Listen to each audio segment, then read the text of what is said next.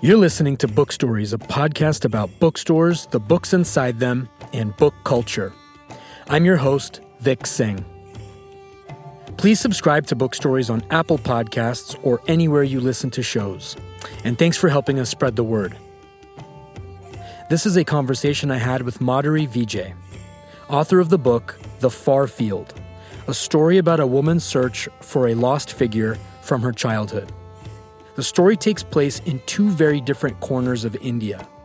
We discuss those differences and much more. It's an ambitious and well-executed debut novel. We had a really great chat, so here it is, my conversation with Madhuri Vijay. I'm Madhuri Vijay, author of The Far Field. You're listening to Book Stories. So Madhuri, thank you for being here.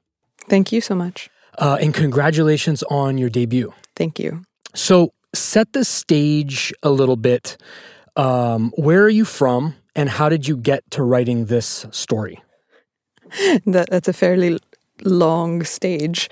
I was born in Bangalore and I grew up there.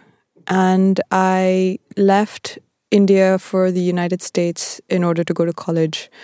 I went to Lawrence University, which is a small liberal arts college in the middle of Wisconsin, in a town called Appleton. And once I finished my degree there, I got a degree in English and psychology. And once I finished my degree, I traveled for a while, and then I went to graduate school also in the US. And that was when I went to graduate school for writing. And that was really when that was the first time I had seriously considered writing anything but writing a novel. You went to Iowa, right? The Writers' Workshop?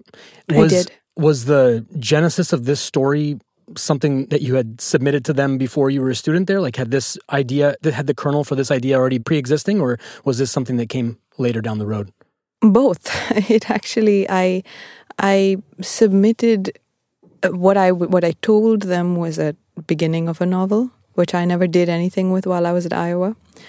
And then when I went back to it, I didn't write that book at all.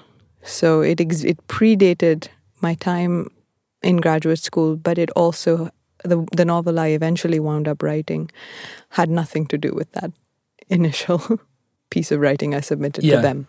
Who are some writers that inspired you to even want to go to writing school? Like what's your Mount Rushmore of writers, or maybe styles of writing if you don't want to name a particular name? Like what got you to say, like, I want to do this and I want to go to the best place in the world to do it? It wasn't a writer that made me want to go to graduate school. It was my teacher, who is a writer, of course. But a teacher from undergrad talked to me about graduate school and was quite insistent that I consider it. Mm-hmm. And that was really why I began thinking about it. Because before that, despite having gone to undergrad in the United States, I didn't really understand what an MFA was or why one would need to get it. And it was this teacher who really introduced the entire concept to me. And it was because of him that I applied to Iowa. So I came to it sort of backwards. Accidentally. That's the best way sometimes. Talk about title. I'm kind of fascinated by how people come up with names for things in general. What does it mean in the context of this story, and how did you arrive at it?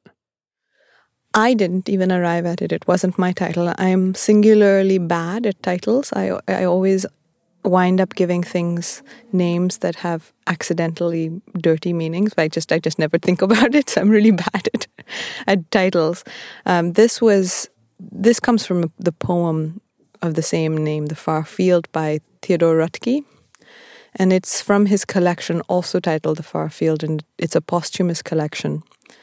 The poem, when it was introduced to me, was immediately, I was riveted by it. I felt about it the way you feel about the best poems, that it was about everything, that it was just as a vast cathedral of meaning and life.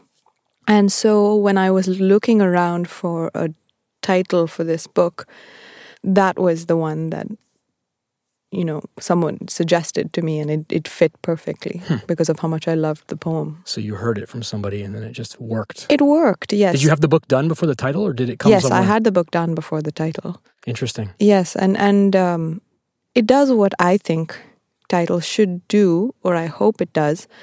It's easy and short, and it also manages to be many things at once. So I like it a lot. Yeah, no, it's great. Very expansive. And before you open the book, it has all this possibility. Right.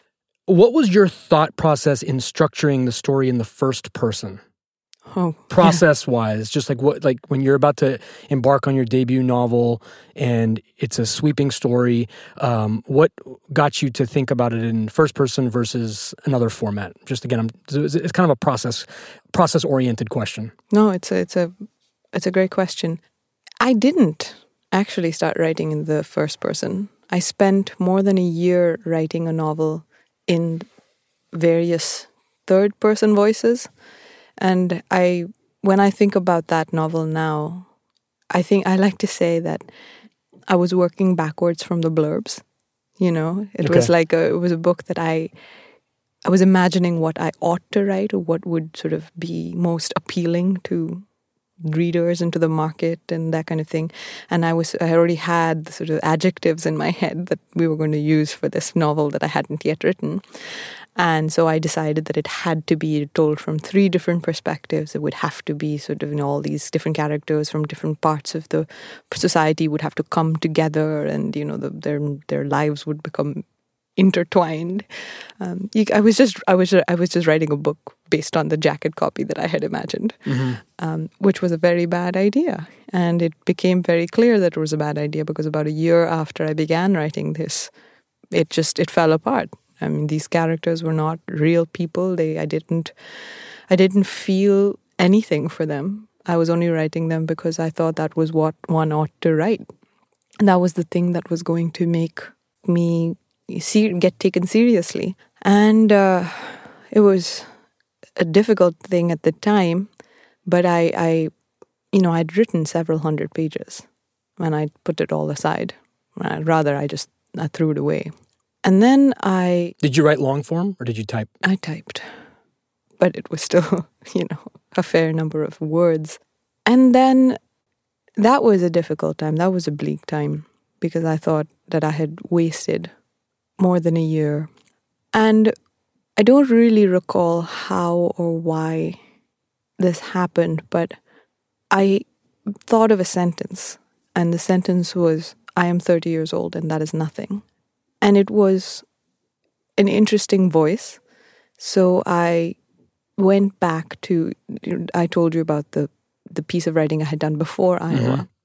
I went back, even further back, to the story upon which I had based that initial piece of writing, which was a very bad story. And I took it up from really the first inception of these characters. And I went back to the original characters, and I decided to write it in first person. And I know that I knew then, and I still can see that writing it in the first person was in some ways a risk, right? You give up certain things when you write in the first person. What do you give up? You give up omniscience. You give up authorial distance in some ways.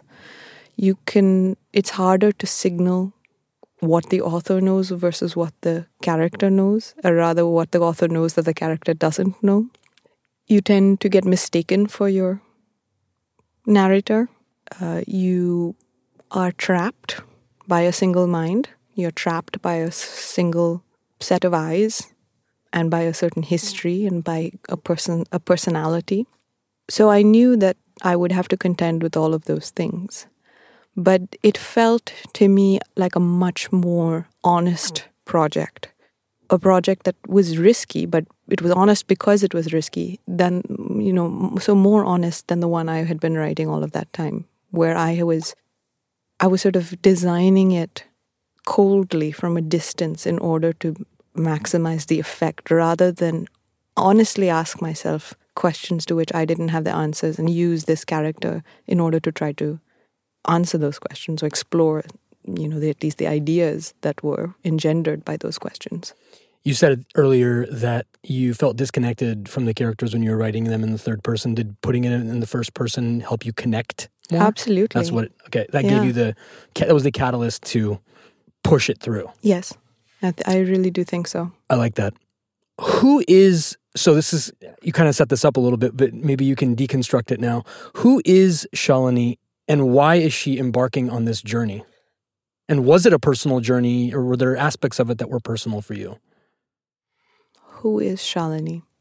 I don't think that I have the answer to that. I know her in bits and pieces, but I also understood while writing the book that she's a hard person to know.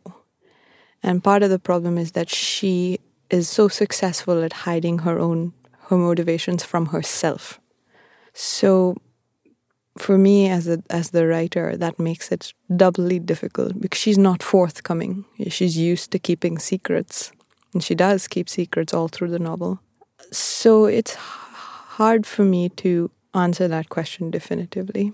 Who is Bashir?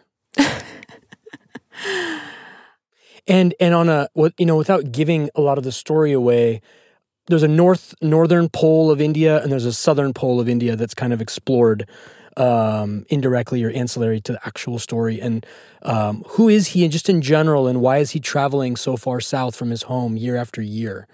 Can you set that up a little bit? Okay, I can set it up in a superficial sense. Certainly.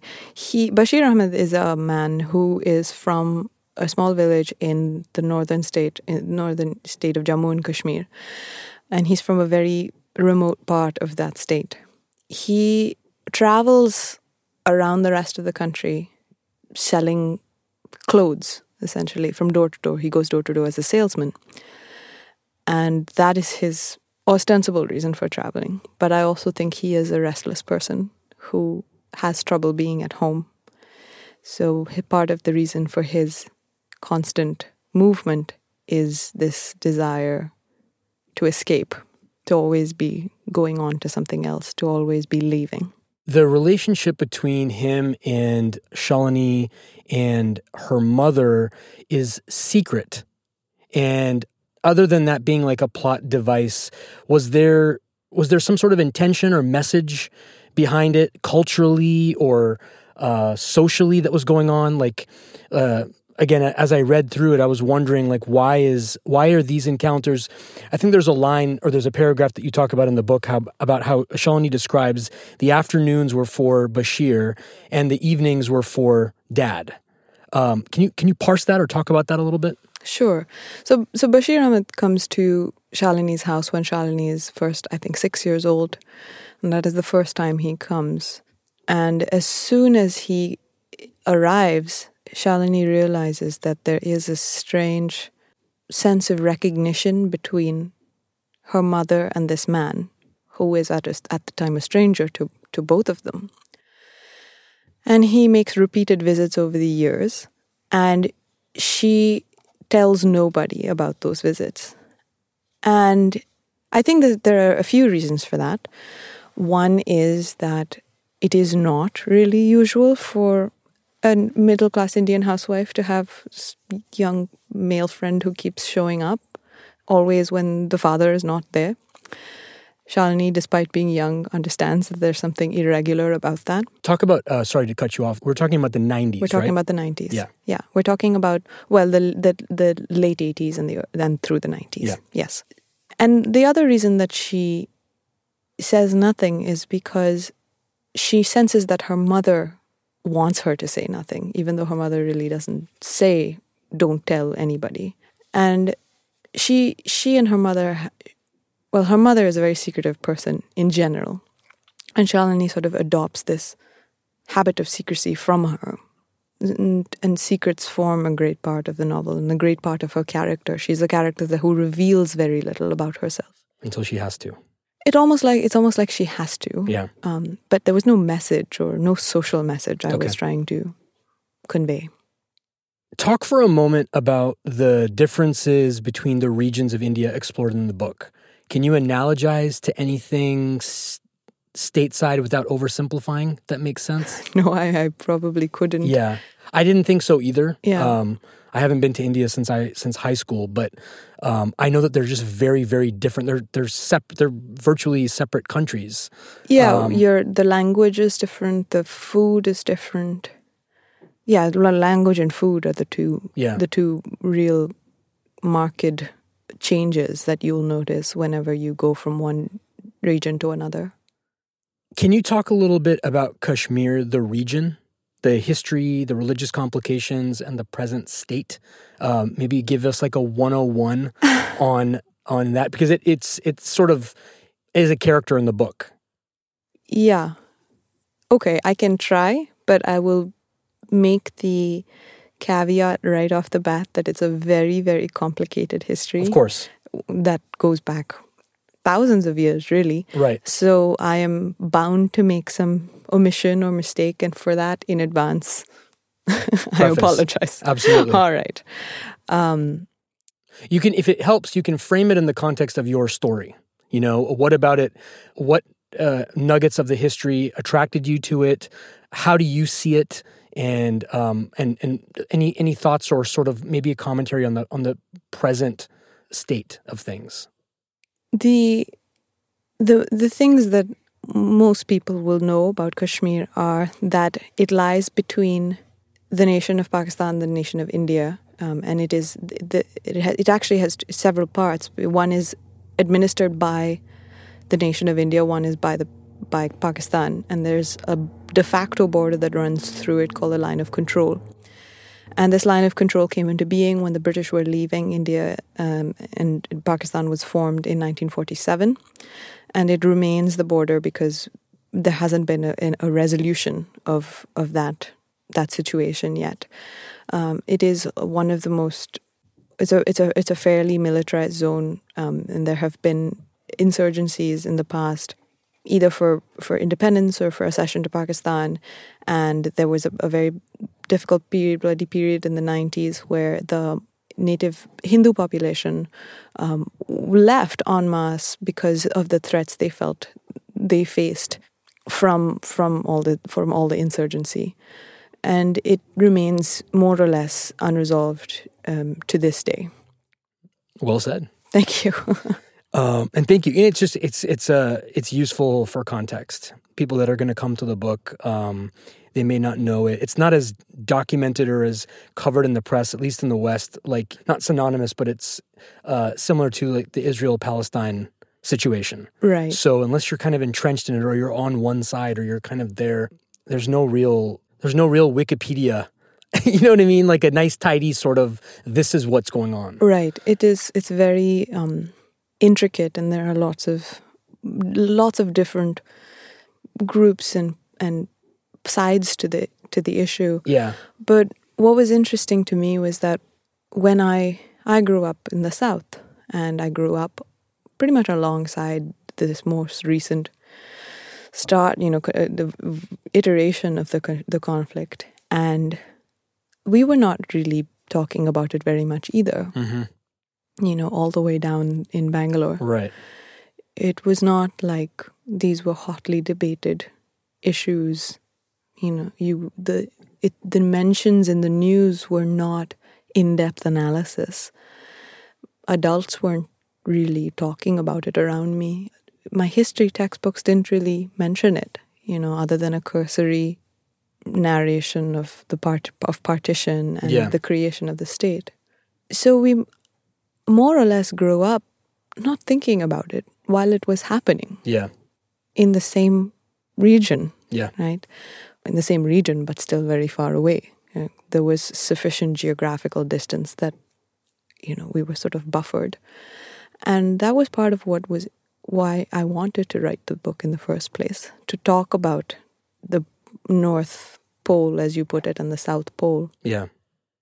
And the distance, emotional, psychological, between those two poles. That's what drew me to the book, honestly, initially, when I talked to the publicist. It's a story that I haven't seen, mm-hmm. Or at least the overarching, it's fiction, but it's based on this truth that's happening in the world. And it's fascinating just in general. When did you know that this story was a book? What was the moment? When did you know you had a book? Maybe when I got to like 70 pages and it wasn't done.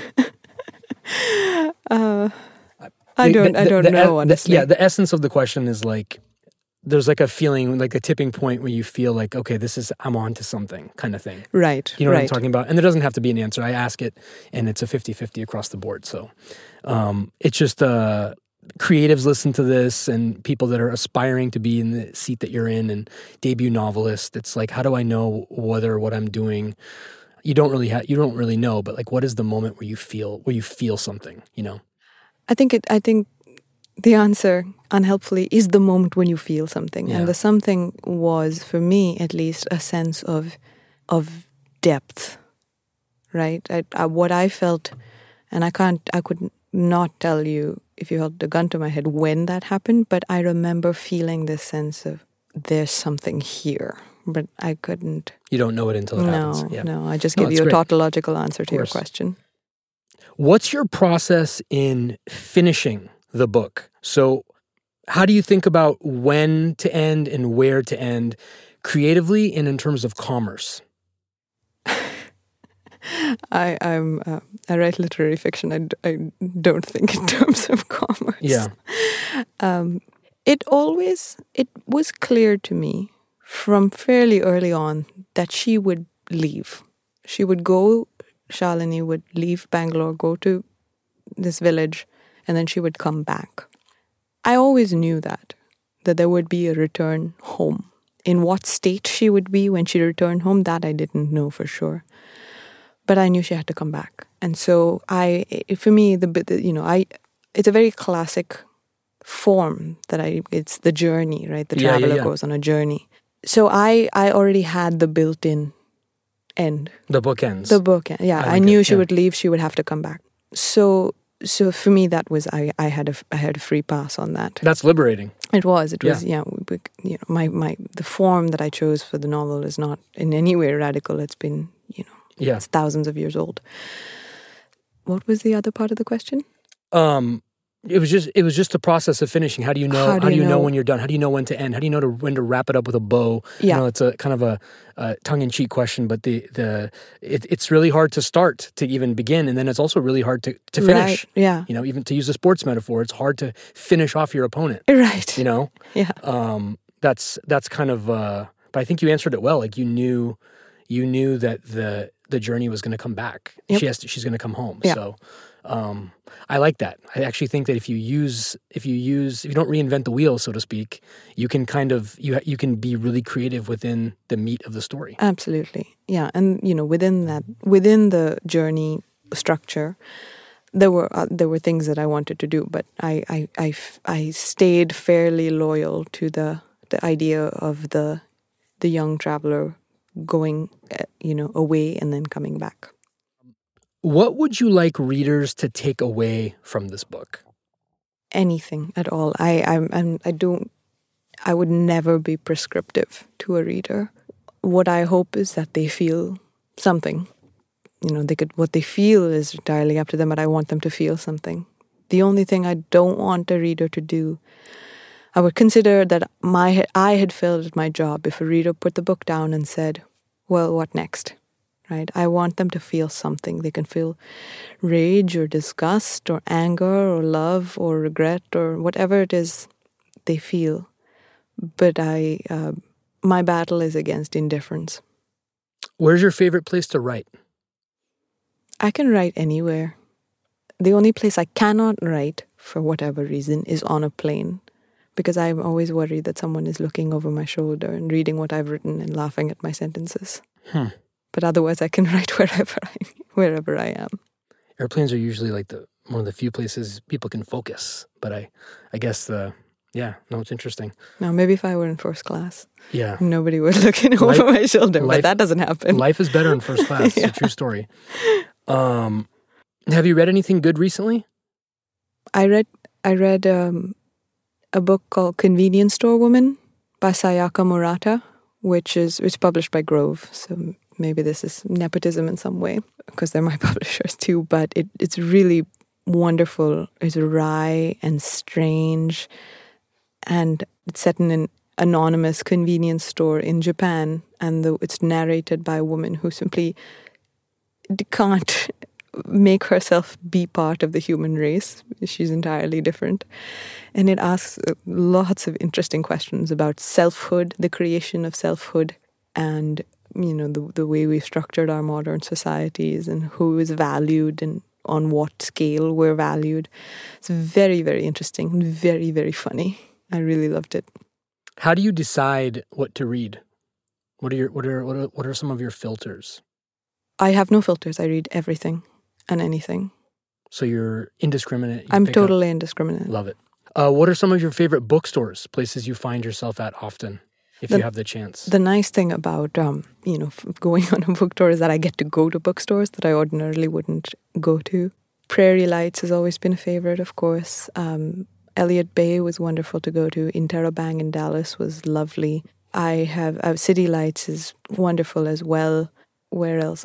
Book Passage, and I've never been to Skylight, but I will be there tonight. That's awesome. And I have no doubt that it will be a favorite. But my absolute favorite store is a tiny little used bookstore in Hawaii. It's near the old sugar mill, the now defunct sugar mill, and you have to sort of go off. You have to go off the road and then off the path and then off the little track, and it's tucked away back there, and it's tiny and it's overflowing with books, and I love it. Those are the best kind. You were in India through high school, right? Yeah. Do they have bookstores in India like they have? Yes. Okay. And what I mean by that is like independent places where they're curated. Yeah, I think Bangalore actually has, I don't know that Bangalore has any. Well, it does have one. Higginbotham's, I think, is still well curated. And Gangaram's kind of moved, and I haven't been there after it moved. And others, I think, are just franchises or chains. No, we have, I wish, for a city its size, we ought to have a lot more bookstores. But then Delhi has some wonderful bookstores, and Mumbai and Calcutta. But I'm not as familiar with those cities. The book is The Far Field. Madhuri, thank you. Thank you so much. You've been listening to Book Stories. Please remember to subscribe on Apple Podcasts or wherever you listen to shows. Book Stories is an alternate Thursdays production. Special thanks to Savannah Wright for production assistance. I'm Vic Singh. Thanks for listening.